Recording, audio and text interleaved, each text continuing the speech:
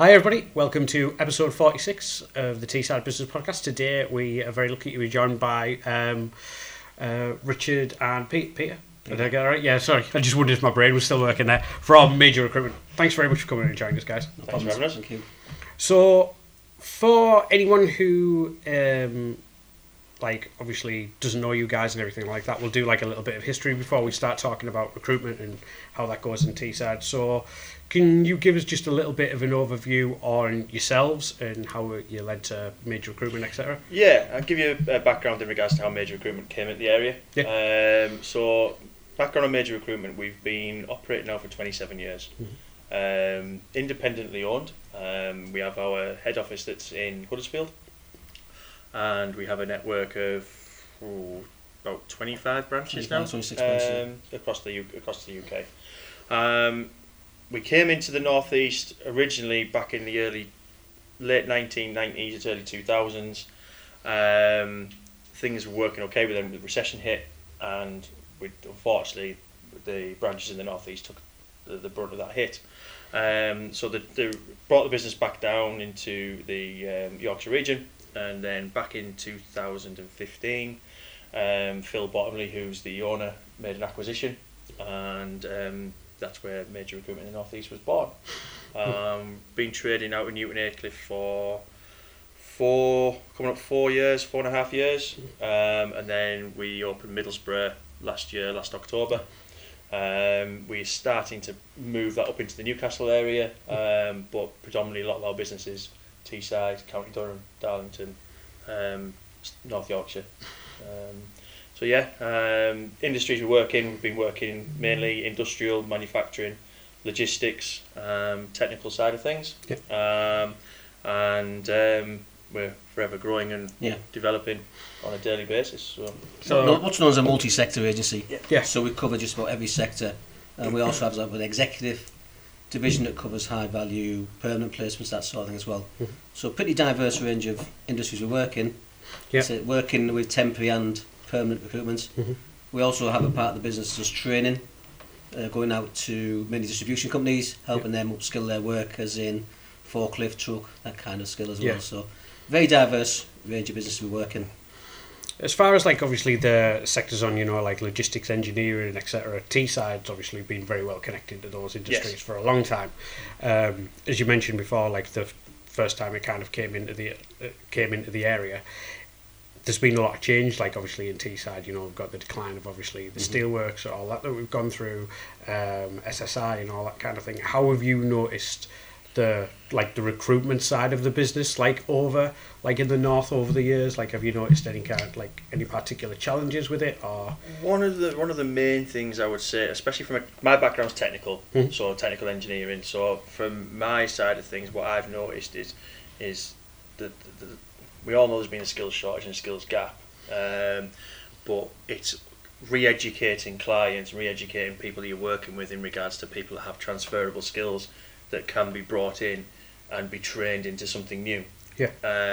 And that's been a big battle for me personally in regards to speaking to clients and saying, well, you're looking for X, Y and Z. Maybe you might get a bit of Y and a bit of Z, but they're maybe lacking in X that you can train. Yeah. That's something I've noticed definitely in the marketplace, and just like you say, that education in regards to companies and what they're looking for and what's in the market and what they actually are. Do you think that over a period of time, it's very interesting that you said that, because I read an article the other day that was talking about something very similar, but for all the people who got made redundant with Thomas Cook, basically saying that the skills that they've got in retail and travel are actually diverse into other areas. Yeah. Have you found that companies and people who are doing the recruiting are starting to have a bit of a wide look at stuff, or is it very much kind of this is what we're looking for and we won't move from that, or is it dependent on company, depending on industry sector as well sometimes. Some of the heavy industries are still very much, they need the exact skill set for that role. Other companies and other sectors are more open to discussions around that. I say Teesside has a lot of skilled people. It's not just the companies, it's the workforce as well. Trying to get someone who's used to work in one particular industry to transfer their skills into something that's completely alien to them. So your steel workers, for example, trying to get them to go and work into warehousing or logistics, which is a completely alien Yeah, absolutely. So that's to say the other challenge that we've had. Definitely. And one thing as well is they've people that have been in these works at Steelworks for such a long period of time, they've worked themselves up to a certain level, and unfortunately, what seems to happen is a lot of clients now, they are promoting from within. Yeah. So for someone to come out of the Steelworks to go into the same sort of level position, it's very rare that somebody will take them on at that position. They'll want to start them at a lower, but then obviously you've got everyday living and life that takes over that you can't afford to take that drop. So it's a difficult balance to try and get right, and for us it's very consultative in regards to how we've got to speak to the clients and speak to the people to understand expectations and make them realistic. And that's not saying being negative, that's just a case of, look, this is where you are, this is what you're looking for, but you're a little bit apart.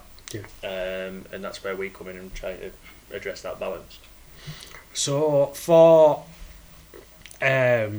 like companies like in the local area who haven't used recruitment firms and stuff like that in the past, obviously any company now that knows if they're starting to recruit will just what a minefield it is. Like even just fielding CVs, like anybody who has never done it, just put a job advert on Indeed and you'll know in about 3 seconds, kind of like, you know, you get like just 4,000 like CVs straight away. So what are the main benefits of somebody coming to you guys to kind of for them to help you with their recruitment over trying to do it themselves? There's many benefits. There's obviously cost benefit. You know, the amount of time it takes for a person to recruit somebody, though. I think it's £4,000 or £5,000 is the industry average from advertising to interviewing, pre-screen, all that kind of thing that we go through. £4,500. So whilst people look at our fees and think that's high, when you actually put the time and effort we can save them. So cost certainly is one. Industry knowledge, industry expertise. You know, we know where to look for people. Yeah, we have extensive databases of people that we can go to that they won't have access to.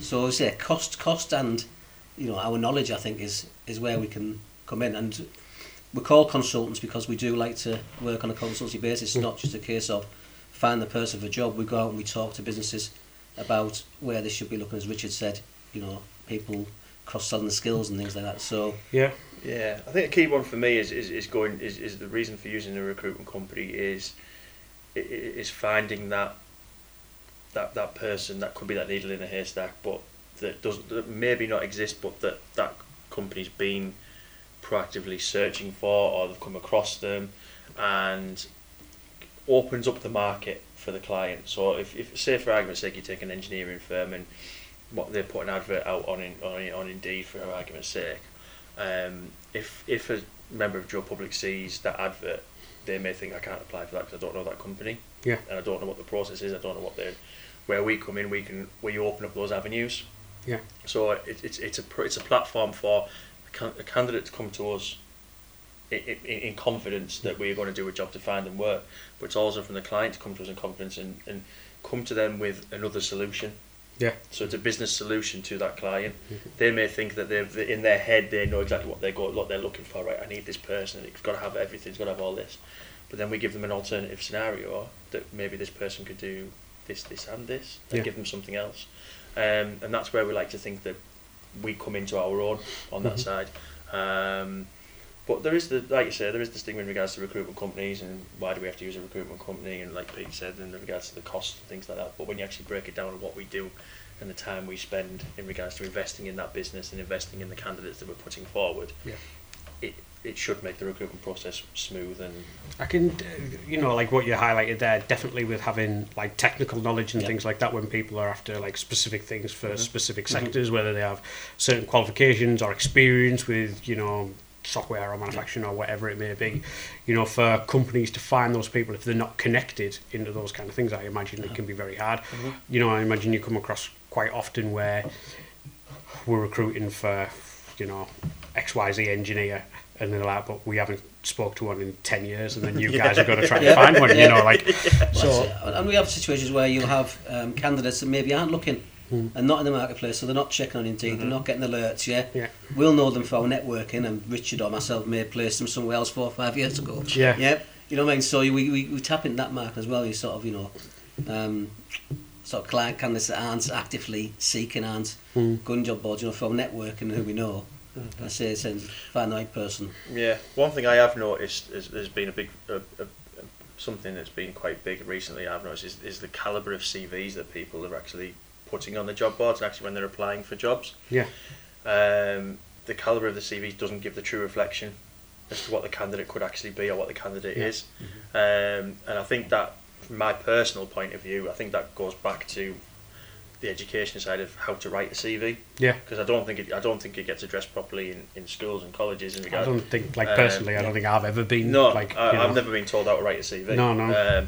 So when clients are looking at CVs, I mean, I've had clients before where they've discounted CVs because they've looked at it and gone, well, the first 2 lines that's not what I'm looking for. Yeah. But that's when we come in and we go. That's when we can have that conversation. We've met the candidate, we've referenced them, we've interviewed them, we've done a pre-screen interview, so we know everything about that candidate before they go through onto the client's desk. So if the client discounts it, we can challenge that. Yeah. So we can go back to the client and say, well, why have you discounted it? Well, actually, this is what he brings to the party, so to speak, and then it's a whole different conversation. But I think going back to that original CV writing, I think that's a big factor that people miss. Yeah, and it's I suppose like when I start to think about like our own recruitment journeys and when we've recruited, etc., is not everybody communicates in the same way. No. So they might, it might be incredibly hard for them to write a CV, but when you get talking to them about the job role or their passion or whatever, they come, all of a sudden they come alive and you can kind of get it from them. But to sum up everybody's career history and ability to do a job on a piece of A4 paper that's probably on like a template from Word, or something like that is. The other side of it as well is, I mean, the people that, I don't mean this to sound as disrespectful as it may sound, but people that have come out they've been in places of work for 20-25 years. Yeah. They've never had a CV. No. Because they've gone straight through from either an apprenticeship or they've gone straight through from an NVQ and they've gone straight into work. Yeah. They've just worked their way up and got to a point. They've never had to write a CV. Yeah. So they've never they don't even know where to start. And the question I get, well, I've just done the same job for 25 years. How do I put that in a CV? Well, you potentially don't. And that's when it comes into that's when we come into our own in regards to profile writing and stuff like that. But looking at the moment, candidates, sort of younger candidates, they don't have CVs because they don't have laptops, they don't have computers anymore, they don't use Word, they don't use Excel, they're on the phones, they're on things like that. So you're asking for a CV. Oh, I've got an old one from 10 years ago that's on my emails from. So, well, it's not relevant. It's not in the day-to-day process. That CV side of things. So that's a big factor that we eliminate and assist with. Yeah, I can obviously going back to the whole thing of when you start as a company fielding a million different CVs, again it comes down to a time factor that you were just trying to find those key buzzwords that you're looking for in a CV. Right, this one's good, this one's not, but it's quite like an archaic and like old way of looking at it really. How have you found, obviously you guys are in multiple locations up and down the country, 26 locations. How have you found, is there any differences between, the recruitment industry on Teesside versus other people? Certainly I've found, on Teesside, I suppose from a purely temporary basis here, we do a lot of work in the blue-collar sector, so you're unskilled, you're semi-skilled people. There is a more available workforce on Teesside. I've found, I worked for a number of businesses where I was involved with Asda, and I was doing distribution centres around the UK. And availability in certain parts of the UK is really low, and they really struggle to get people in. I think on Teesside we have a fairly reasonable pool, and we have a workforce that seems to be quite transient, that will move from contract to contract. Yeah. They're used to working on this way of working. So from that perspective, I think Teesside is, for an agency, is quite a strong area. The negative side for us probably is because of that. Then actually winning new business in Teesside can be quite difficult. Companies tend to be a lot more loyal, I find, up here than other areas of the country to their agency, and will work with their agency probably more than, again, in other areas where they're purely looking at headcount and bodies coming through the door. In Teesside I find that clients tend to be a lot more loyal. I think that's a Teesside trait, that we do tend to work with people that we trust and want to and support them. So we from one side it's a positive in terms of the available workforce, getting on top of the unskilled sector, but from a business point of view, it's difficult to go out in there and win new business. one thing that's talked about a lot in Teesside at the moment is like that it being a hub for digital and things like that. Like it's one thing that, but I was really curious to find out, is it reflected in the actual job market itself? Like, are you guys coming across more digital or technology or software based roles that people are recruiting for, or is it just people trying to paint a picture of, yeah, we are this, but it's not really reflected in? I'll be honest with you, that sort of sector we haven't really touched on. Okay. We've had a couple of roles come through where the software side of things has come in, but the main client we've dealt with on that side has been actually a London-based client. So in regards to the software IT side, we haven't. I can't say that I couldn't say yes or no on that one because it wouldn't. It's not something we've touched on. I know there is specialist IT agencies out there, and I've got a couple of friends that have IT sort of based companies. I'll be honest with you, I wouldn't know where to start. Thing is, though, that's it's you laugh, but it's a real. Yeah. When you ask people those kind of questions, they will just kind of say, "Oh yeah, we can absolutely do that," and rather than actually say, "You know what? That's not actually what we do." I think, I wouldn't even like to try. You engage by the job boards, and when you look on the job boards, I know what they say, the digital in Middlesbrough at the moment, what they're trying to do with Boho, and it's all very exciting stuff. But you go on the job boards. If I put in a TS postcode, I don't see any vacancies for that sector. Yeah. If I go to and put a Leeds postcode in, an LS postcode, hundreds and hundreds. Yeah. Yeah. So it's perception, I think, as well. Saying we go to Manchester, similar sort of thing. So we're not seeing it in terms of job boards and advertisements and companies chasing candidates. Although, as Richard said, it's not an area we are experts in. But you watch what's coming on the job boards and what vacancies are coming up. It's not something that you still see a lot of. I know Teesside University are actively trying to encourage that. They've got courses running now and degree courses for the digital sector. Yeah, I think a big factor for that sort of industry, I think, is social media. Yeah, I think social media is a big platform for that sort of recruitment. So, like I say, but I wouldn't even like to start to guess in regards to what that market. How much does social media play like a big part in the recruitment process for you guys? Either from people advertising jobs or looking for jobs. Obviously there's like LinkedIn and things which obviously are very popular, or even stuff like more and more companies are starting to do like background checks through it and stuff like that. It's more and more apparent on a day-to-day basis. I think it can be sector by sector as well. So again, if we're looking at the temporary market, the sort of blue collar, again, a lot of it still through the traditional job boards methods. You go into logistics now, and most of our candidates on logistics will come through social media. So we have forums on Facebook for drivers to come and post comments, and we put our vacancies on there. So Facebook certainly on them sectors is becoming more and more prevalent in terms of recruitment. Your more senior roles, LinkedIn is obviously a key place where people go now. I can imagine, like, for certain roles, if like you say, like semi-skilled blue collar workers or whatever, or drivers, etc. Then it's, I imagine, easier to find those type of people rather than like if you're after like a very senior engineer that you might actually have to go looking for those type of people. Does that make? Yeah, I mean, drivers. I would take drivers out there now. Driving is a skilled role. Yeah, absolutely. I'm not skills. So absolutely. Driving. We know there's a shortage. We know we've got a very ageing population of drivers. New regulations coming in, like the CPC, they have to sit now. So the government is saying we're something like 30,000 drivers short in the UK. We're not feeling it quite that hard, but there is a definite shortage within terms of the driving sector.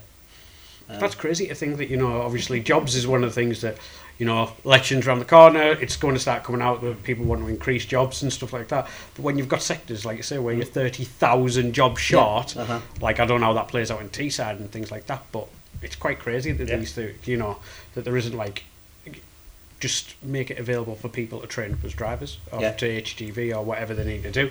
I know obviously there is a process and they have to get a specific licence, etc. But it just seems a bit crazy to me. Yeah, I mean, there's barriers to it as well. I mean, age for insurance purposes, that kind of thing. But they say that the government doesn't seem to particularly quick in reacting to these skill shortages and investing in that.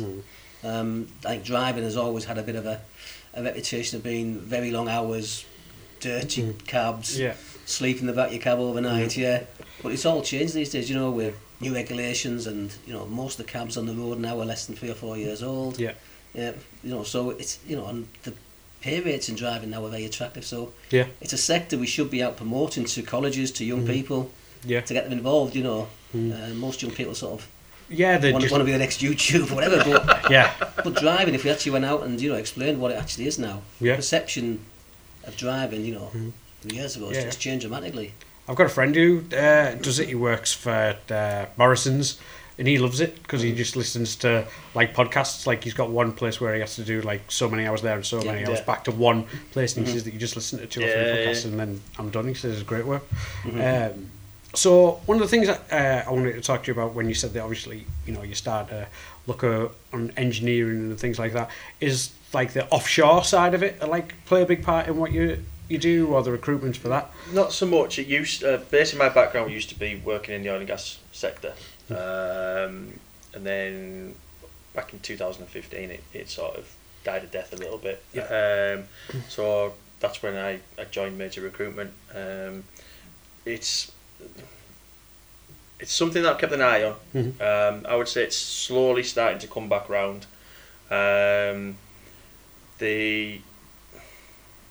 There's still the candidates there, but a lot of them have retrained, gone and done something else, moved into other roles, like we were saying earlier, about transferable skills.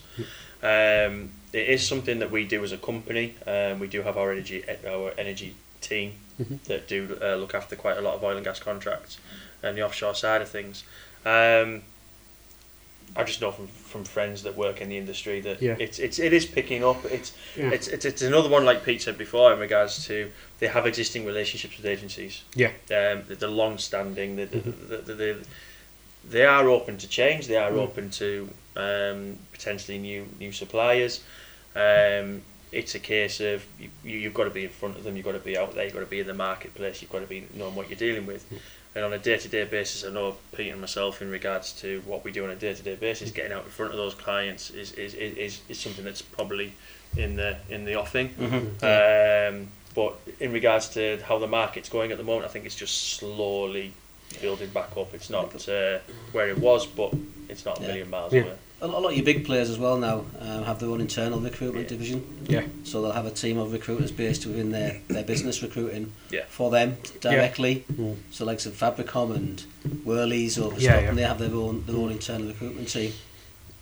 So that sort of takes away the need, although they still have relationships with agencies. 80% of their recruitment will be done by that team. So that's something that's changed a lot over the last sort of 10 years, I suppose, in that particular sector. It was just one of the thoughts that everywhere we were previously talking about people who had wages that were up here and then having to move for other jobs and stuff. Like obviously historically in some roles that's a prime example. That's a prime example, especially in regards to if they've been offshore. A lot of these guys probably work as limited companies. They've probably or they've worked through like a payroll scheme, an umbrella company, which obviously is now being outlawed by the government.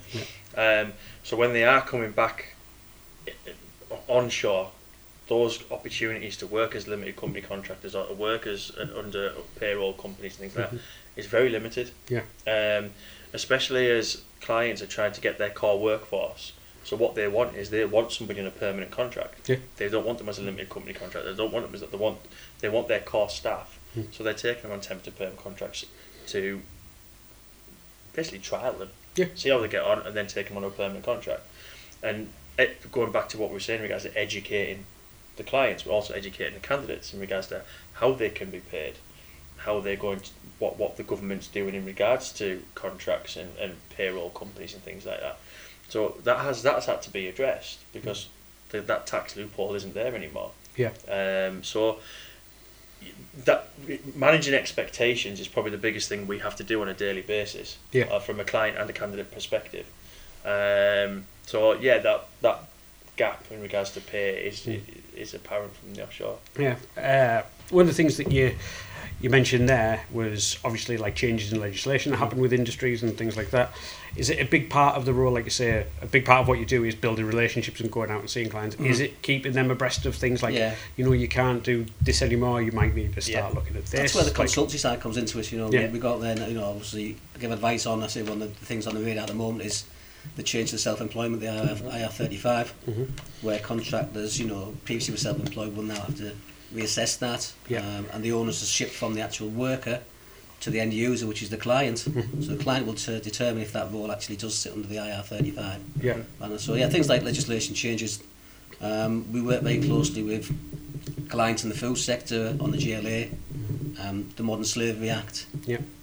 You know, Stronger Together is a big part of what we do. Yeah. So we go out and we advise and interact with not just the clients but also the governing bodies. So the Gangmasters Licence Authority is a big thing that, you know, we work on the food sector. So yeah, it's anything legislative that we have to go out and advise our clients on. Yeah. When I started in the sector sort of 22 years ago, it wasn't particularly highly legislated.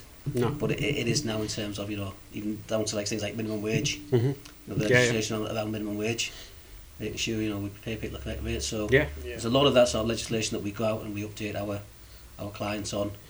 And certainly your smaller companies that might not have a HR department, it's really useful then that we can be like sort of again a partner on that kind of stuff as well. So for those type of companies that you go out, which you know, the majority of the people who listen to this podcast are, we're really lucky. We have like a very wide berth from people who are one-man bands all the way up to larger organisations, but the majority, same as around Teesside, are classes, you know, SMEs or SMEs. Like, what the kind of conversations that you're having with clients when you first go out, like, I know obviously it's industry dependent and things like that. If they've never used a recruitment company and things before, what are the kind of things that they should be considering, or you want them to consider when they start working with you guys? I think the key thing, for especially from our point of view, is we want to partner with companies. We don't see it as we're just a recruitment company. We want to be an integral part of their business. Okay, whether it be a one-man band or whether it be a global organisation. What we want to be doing is we want to be the people that they think, hang on, I need to hire. I want to go to major recruitment because they do what they say they're going to do. But one of the key things we have done is develop relationships with clients, and where we have been an integral part of their business, to a point where we're managing their workforce. We're giving them the HR outsource in function. So we're giving them more than just a recruitment service. We're actually partnering with them, and that's a key word for us. It's a partnership. So that's one of the main things that we are looking to do, and it's that honesty is key. We had a meeting yesterday, and we you don't get everything perfect every time, but it's holding your hands up and saying, look, we got something wrong, we put it right, this is what we've done, this is how we're going to move forward, everything's perfect. Everything's fine, but it's that partnership. That's what we look for.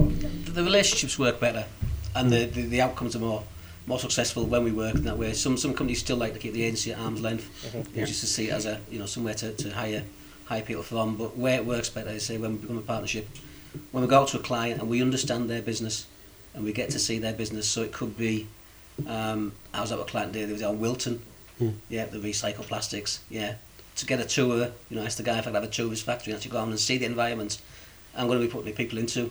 That sort of thing makes our life a whole lot easier. But as we said, it's that partnership, and without exception, we have high success rates when we become, I say, an integral part of that company's business. We have it at the moment. I mean, we've got a client that we deal with, and they get upset if they don't see us on site every week. So it's like a case of, well, you haven't been here this week, so did you need us? It's like, just want to say hello. But that's what they expect. So that we're fully inducted onto the site. We can come and go as we please, to an extent, obviously. But that's where we get to. So they know that we are working in the background, so that we can go into the factory. We can speak to our candidates while they're working, as long as we don't distract them too much, and fully understand. So if there's any problems, we're there to address it straight away. And that's what they want. But we don't have to be, when we go there, we don't have to say hello to the operations manager, we don't have to have a meeting. It's a case of, we're there, right, we've been round, everything's okay, away we go. And that's what we like to be able to give to our clients. All right, every client's different, but a service along those lines is key to us. And number one thing for us is service. It's very similar in our industry. I imagine that there's like parallels there. The more that you work with a company, like the better we do for a company. And I imagine like it's the same for you guys. The more that you work together, and the more you understand the business and the culture of what they're looking for, then the more likely that you have to like see people who are going to be successful. That's very important. You know, we want to align with companies that have similar values to ourselves. You know, that's really important to us. As I say, the relationships we have work a whole lot better when we have that sort of partnership approach, as opposed to just a service that we can call upon as and when we need it. So when it comes to, obviously, the bit where you are starting to field clients and things like that for one of the businesses that you partner with. What kind of processes do you guys go through and able to get the right clients before you put them in front of? So one of the key things we look at is we speak to our candidates. So we listen to the workforce, because these guys are our eyes and ears. Okay, so they're on the production floors, they're in the factory floors, they're in the clients. So if their candidate comes to us to register for work, we'll ask them where they've worked. They might have worked 3 or 4 jobs over a certain period of time. So we'll ask them, well, what did you enjoy? What was that culture like? And the ones, we're not saying we go off what the candidate says. Obviously, we have our business development team that go out after other clients, but we listen to what the candidates are saying. And if the candidate's saying, it was a good place to work, I enjoyed working there, they give me this benefit, they give me that benefit, why wouldn't we want to work with those clients that we know we're going to be putting good quality candidates into a good quality company? So it makes our job a lot easier that we know that candidate is going to go in there and enjoy it. No, don't get me wrong, not every candidate is going to like that same environment, but that's a good starting point. So we get the candidates coming in, they give us a good feel for the market, who's getting busy, who's not getting busy, who can we really add value to, and that's the key one, adding value to the clients. It's not a case of just trying to work with everybody, because if you try to work with everybody, you'll end up falling flat on your face. Yeah, of course. And we're not saying that there's companies out there that we just turn around and say no to, but we have actually declined to work with some companies before. Simply because culture was wrong, candidates weren't staying for a variety of reasons. There's other factors that come into play, like the actual stability of the business, because obviously we work with them. We do provide a service. We do actually like to get paid for what we do. So what a revolutionary idea! Yeah, exactly. Yeah. So all those factors come into it. Yeah. But But the key thing for us is obviously the candidates. If the candidates don't want to go and work at somewhere, then we're not going to. We'll never find anybody. Yeah. I think that's what I think stands us out is our candidate care. We look after our candidates, regardless of level they're going into work or whatever. One of the questions we always ask them is, is there any places you don't want to go to work? Yeah. Yeah, because there's no point in me talking to them about particular contracts if they've already been there, been there before. But I think that's something we excel on in Major, certainly, I know, in Teesside. I say that candidate care, being upfront and honest with your candidates. Yeah. If it's a low-skilled, low-paid job in a dirty, smelly factory, be honest with them. Don't paint a different picture, because they'll turn up and leave. So honesty and having that interaction with your candidates. Again, we're in an age now where it's all done by text, email, certainly the younger population, but we make sure our candidates get a phone call and get a conversation from us. It's a key part of how we manage the candidates. We go down to site, as Richard said, when they're on the breaks, we're going to a surgery in the canteen. Just any issues they've got, they might want to hand a P45, and they might just want to book some holders, anything at all. But we've got to be visible, we've got to be there for them. We're open at 24/7. So outside office hours, a candidate can get hold of us anytime, day or night. We try to say it's for emergencies, like you can't get to work, but we have that service, and they know we're there. And quite often we'll get them, they'll phone us at 9 o'clock at night, we'll pay query. And unlike some of our competitors, the phone won't be switched off. We won't fob them off that they can't have that conversation because it's an emergency house only. We deal with that, and I think that's something where certainly within Major and something that we're very passionate about on Teesside is treating these people properly. And listening to them. Rather than just seeing them as a commodity. Our product, if you like. That's because the people are a different type of product. Most unreliable product. But they are different, and I think it's something that we work very hard on, that all our candidates get treated with respect, and I say we listen to them. It's key to us that we do that. They're our ears and eyes out there. They're the ones that give us leads, that tell us which company might be using an agency. They might come and tell us one of our competitors is struggling somewhere. These candidates are such a great source of information for us. I think it goes back heavily to what you've mentioned before around about culture. Obviously, it's something that's in recruitment and hiring and is talked about more and more these days. But I think it kind of morphs into something else, especially in our industry. And we always joke that we're not a proper agency because we don't have a ping pong table, and that stuff that you say, so that no one ever uses, and it just kind of sits there. But I think it's definitely a conversation of like the actual culture of business. Some may be really target driven, some may be really laid back, like, and some people might not like that laid back, environment and things like that. Is it something that you've like really talked with? If you've got somebody who's very like introverted, go look like this might not be the right one for them. You have to prepare the candidate in the best way for the environment they're going into. Yeah. So if you've got, like, say for argument's sake at the moment, got a client that I work with that the environment's very boisterous, it's very it's very jobs for the boys, it's kind of the lads on the floor. If you've got a very introverted individual, you've got to make sure that they're aware of the environment they're going into, because if you don't, they're not going to stay. They're not going to understand it. And the other side of it as well is they may not want to go into that environment. So if you're eliminating that before that candidate actually starts, it makes everything easier all around. You're putting a candidate into a job that they want to be in. Okay, you're not just putting square pegs in round holes. And it's a case of that's key. You've got to understand what these candidates want and what they're about. If you don't speak to a candidate, don't listen to what they're telling you, you're going to put them on a 3-shift pattern, but they've got childcare issues and they've got things that you just set yourself up to fail.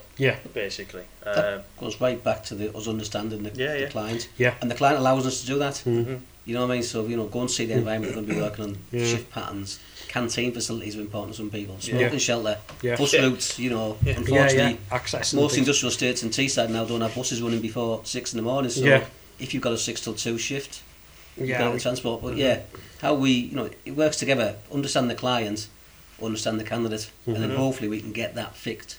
Exactly right. We don't get it right every time, because, say people are people, but it gives us a much better chance of success, and that's what we always work on, giving ourselves the best chance of succeeding. Placing the candidate in any business, any sector.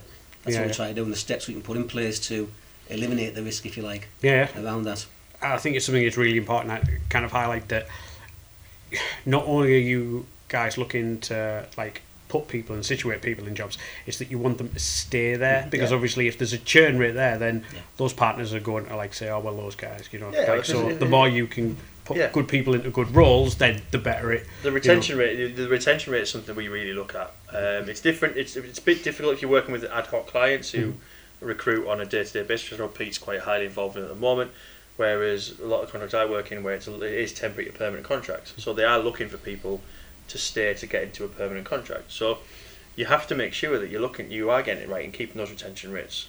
Also managing sickness, managing absence reports, giving the company, the client, that full HR function, so that they know that when it gets to that period that they want to take them onto a permanent contract, you are 100% confident that candidate is going to stay. Because if they don't, it just comes back on you, and you just start the process all over again. The client goes, oh, there we go, and it just doesn't.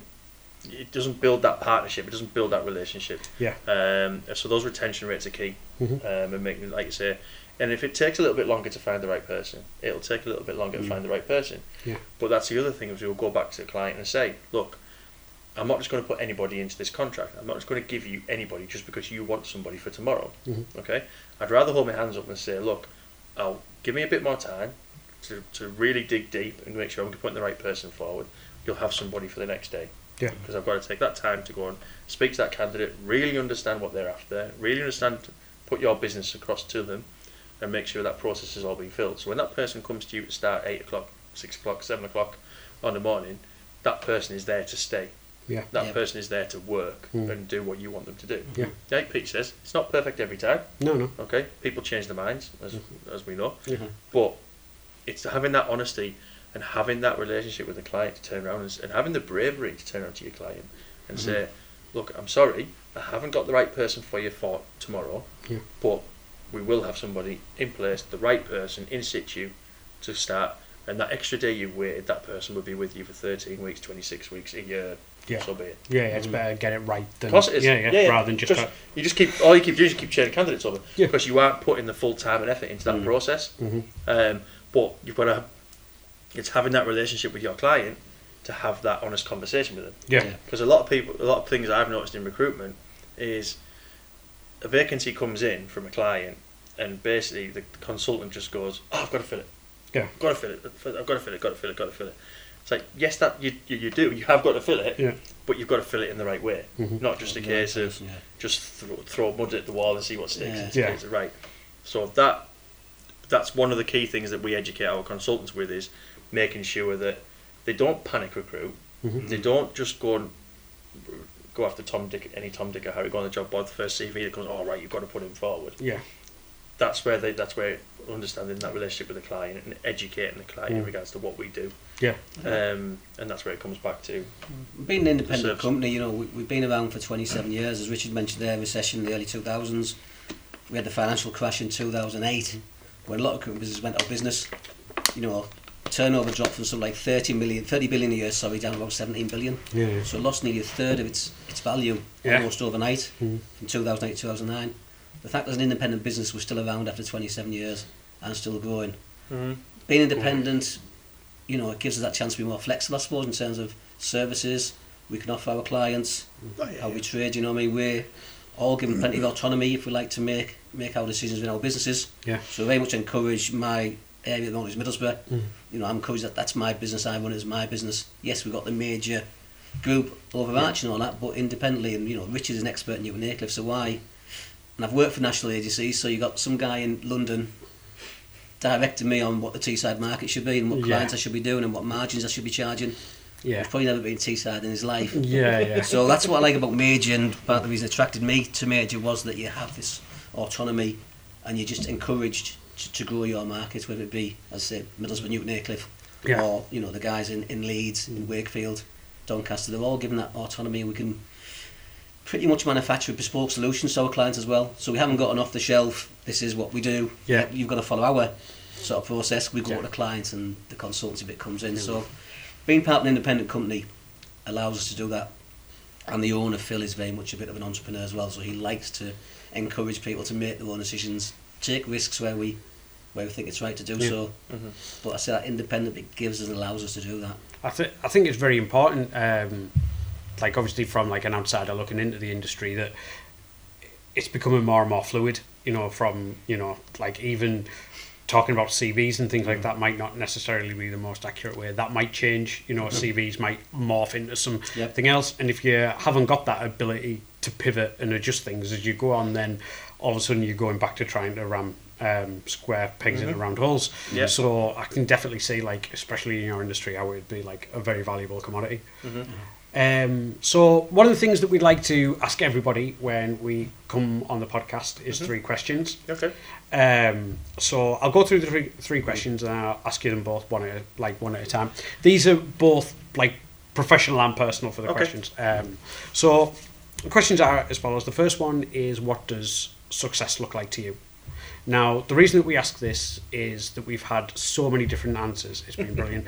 We've literally had people say, when I'm a millionaire, when I've got so much in the bank, when I'm driving this car. We've had people say, when I can work 20 hours and spend more time with my kids, or when my business employs this many people, or whatever it is, because we want people to see that there's no fit answer for it. It's not, you don't have to try and make yourself something that'll make you unhappy so you're successful.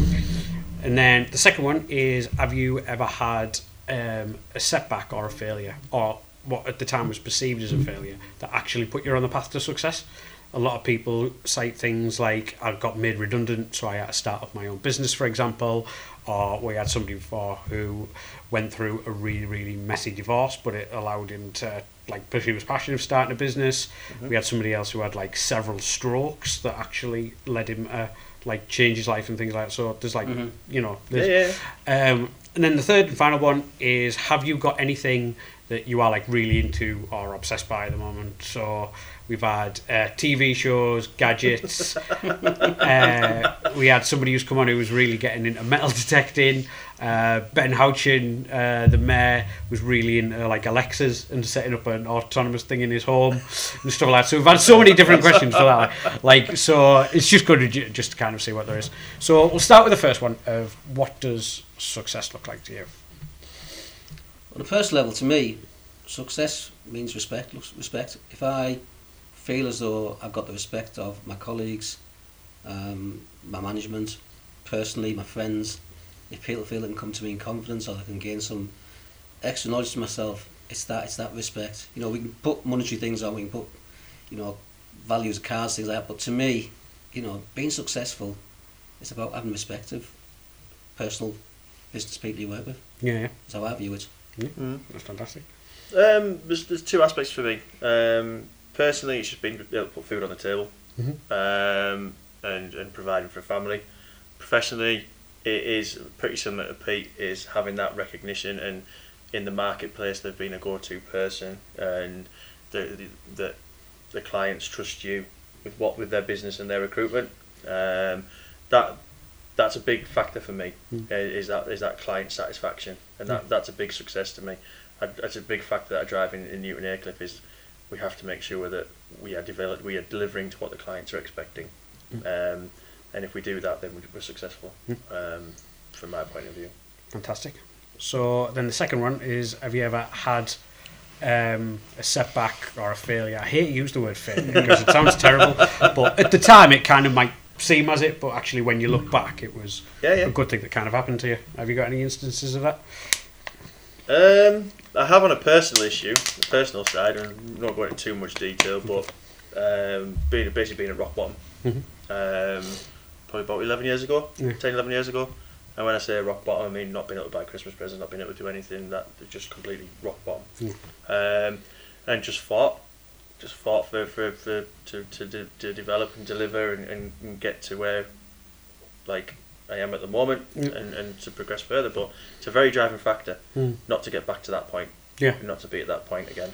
I think it's we've had like people who've come on who've had their organisation dealt with like addicts and things like that, and they obviously had like similar stories, but they were saying that the people who come out the other end when they've hit rock bottom is they've got something that unless you've tasted it, you'll never know what it's like. It's that burning inside. It's that desire that you have inside, and it's one of those things where our director goes mad at me because I go on holiday and I'm still reading emails and still doing things like that, because I have that desire inside of me to make sure things are done right and carry on going in the right way.